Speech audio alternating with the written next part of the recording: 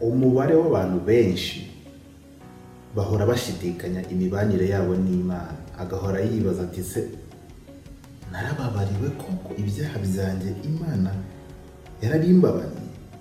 Ese izina ryanjye ryanditse mu gitabo cy'ubugingo? Ese nzajya mu ijuru? Ubundi se umuntu yabimenya cyangwa ni ugutegereza aho Yesu azagarukira umuntu akamenya aho ari bujye? Umwanditsi witwa Yohana muri Bibiliya yaranditse ngo ndabandikiye mwebwe abizeye izina ry'umwana w'Imana ngo mumenye ko mufite ubugingo buhoraho. Yagiraga ngo yumvikanishe igitekerezo kandi cy'ingenzi mu buzima. Niba warakiriye Kristo ukizera umwana w'Imana ukamwakira mu buzima bwawe, ugomba kubimenya ko ufite ubugingo buhoraho. Ntabwo ukeneye umuhanuzi wo kubiguhanurira, ntabwo ukeneye gusenga amasengesho y'iminsi 3, ntabwo ukeneye no kubisengera ubibaza.